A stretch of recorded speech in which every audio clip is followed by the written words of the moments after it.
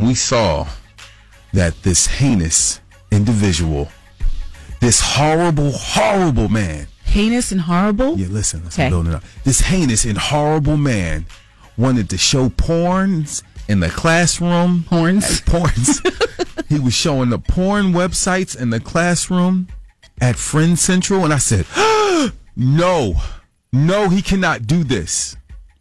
No, well, he's not really doing that, but we have Vernacchio. He's a sex education teacher. He's teaching porn literacy to our kids in ninth grade and up at Friend Central. How you doing, sir? I'm great. Thank you for having me. Now, let us know about, he's had a couple TED Talks.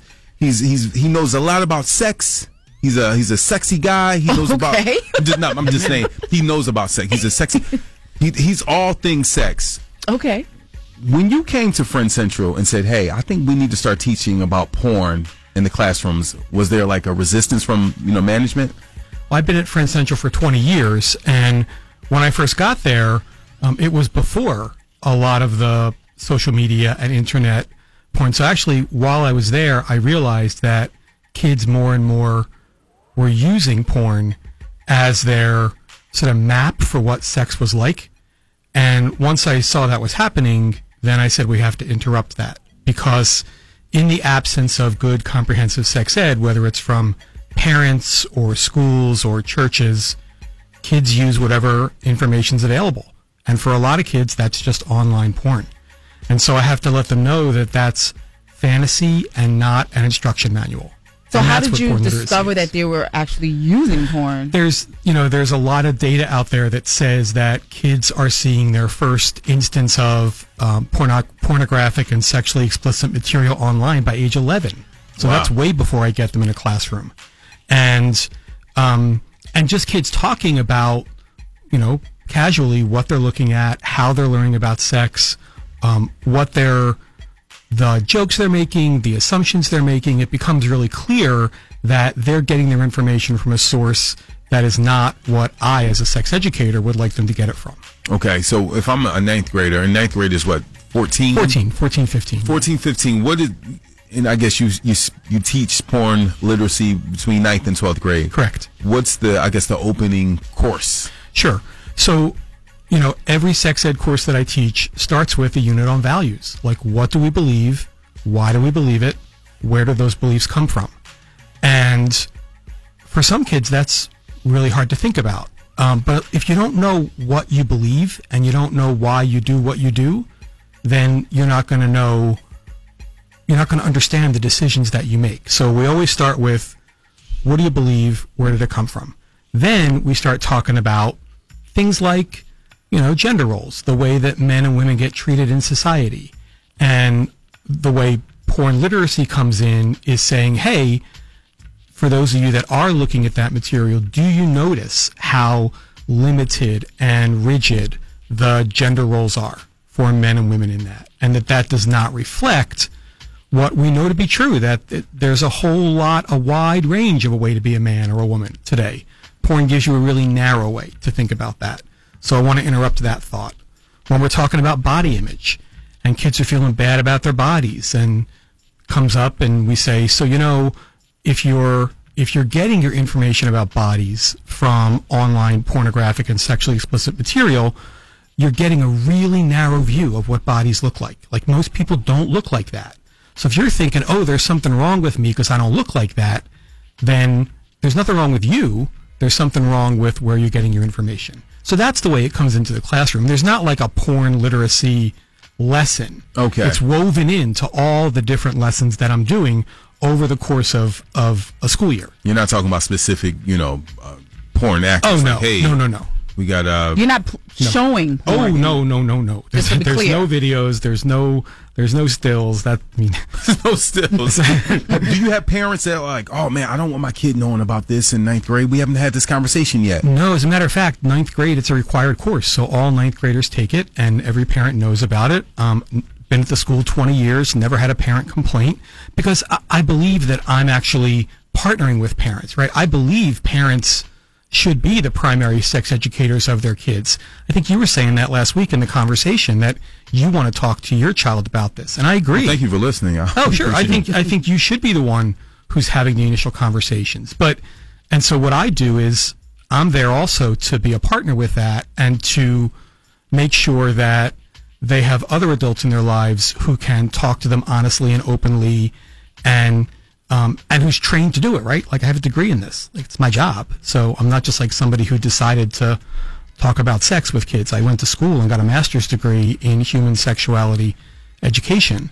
So I'm trained to do this, and in the same way that a math teacher is trained to teach math, I'm trained to teach human sexuality. And you have to adjust with the times. Oh, absolutely. You have to be current. I've been doing this for a long time, and the way I do it today is very different than the way I did it 20 years ago, and that's largely because of social media and the internet and every kid having a smartphone from when they're in 6th grade or 7th grade. That changed the game fundamentally. Okay, well, listen, we have Al Vernacchio, South Philly's own, 10th and Bigler's own. We're going to talk about sex because here's the thing, Kay. I have to ask him, I want to know, have kids say, you know what? Thank you, Mr. Vernacchio. Now I'm killing it in the bedroom because of you. Whoa. Or just saying, hey, you know what?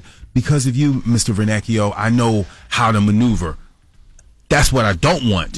That's what I don't want for my kid. And if you're taking your kid, you're sending them to that school up there in Wynwood on City Avenue. I want to see, is he acting salacious in the classroom? We'll talk about it next. All right. Okay, coming from a parent. He's the Dr. Sex. Al's not just going to be in here talking all calm. I know it's something. But it's behind making this. Sense, though. It's making too much sense. Okay. I'm pissed. We have Al Vernacchio. He's a teacher at Friend Central. We saw, we introduced to Al on Philly.com last week, and it was saying that he was teaching porn etiquette to school students, 9th graders, 10th graders, 11th graders, and 12th graders. And it flabbergasted me, okay? Gosh. I gasped. Welcome to for air. 2018. Listen, I'm a father. I don't want my kid learning from porn from this guy, Al Vernacchio. You know why? He's a bad guy. No. He's trying to pollute the minds of our children, which I'm not going for. Okay? Okay, Al? Okay. I'm just saying. Don't listen to Q. No, but you have to see. I mean, as a parent, it's weird because I'm getting texts from parents as you're talking. I'm looking at my phone. People are texting me like, "Man, I'm glad you have Al Vernacchio up there. My parents never talked to me about sex." Right? So it's handed down so much that you have to deal with as a parent today. Your kid has access to the world in their phone. So you're saying by 9th grade, kids are already seeing porn. They're already most exposed. Kids have, yeah. Most kids have already seen some instance, whether they were looking for it intentionally or just found it.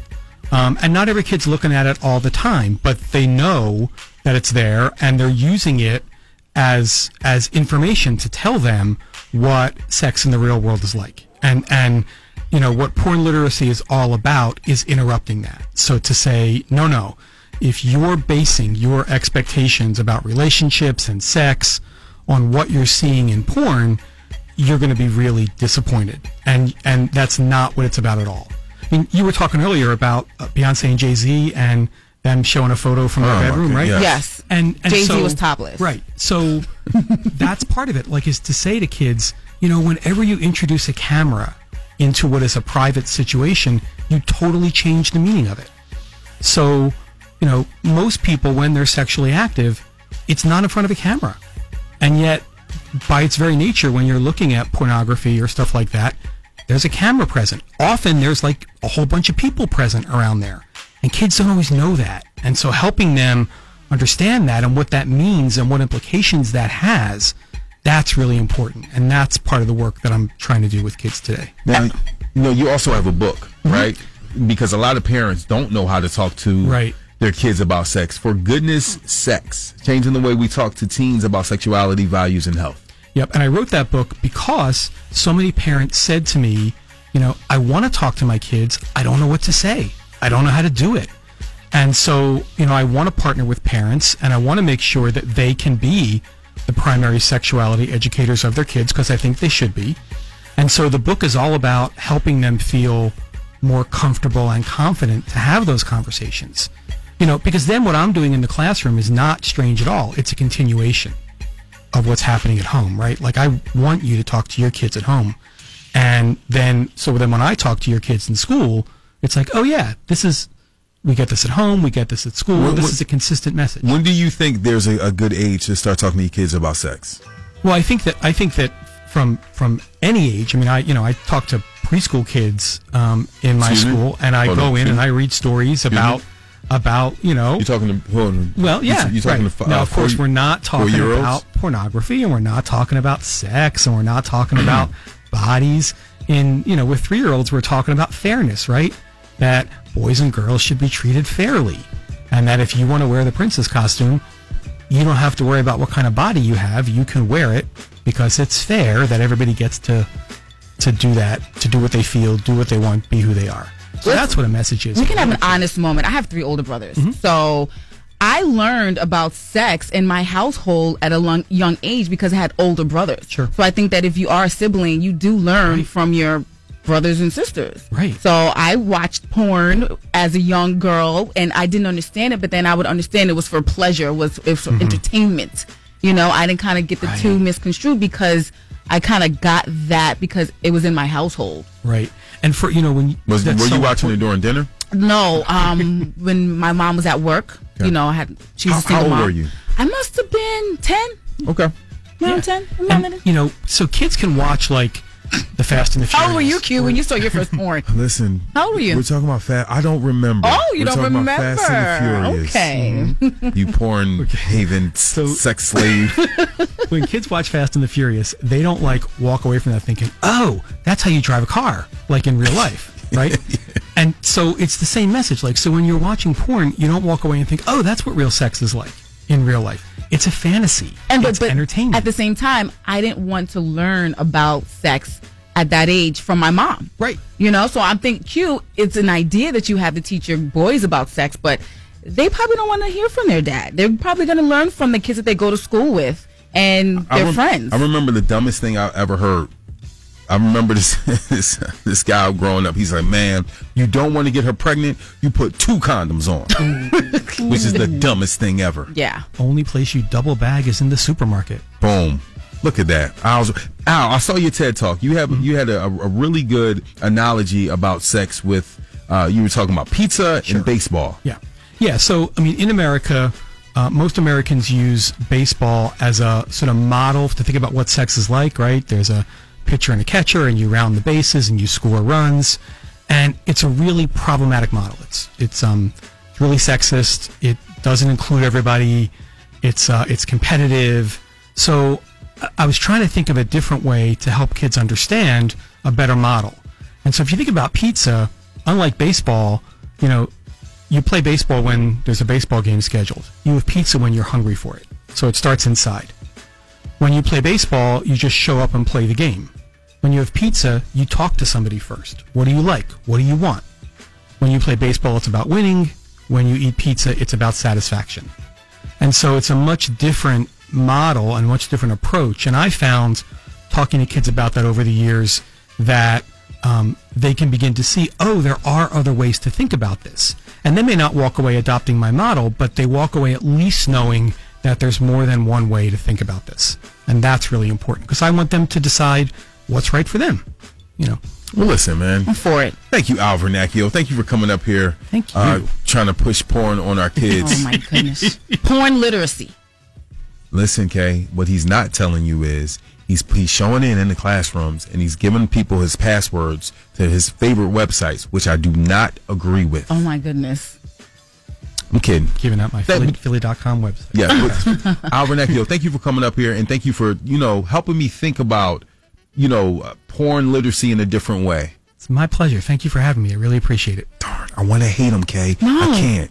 You got to adjust with the times. What are you trying to say? Teach your kids porn literacy. I'll teach them. We'll watch them tonight over dinner. There you go. It's a start. Yo, coming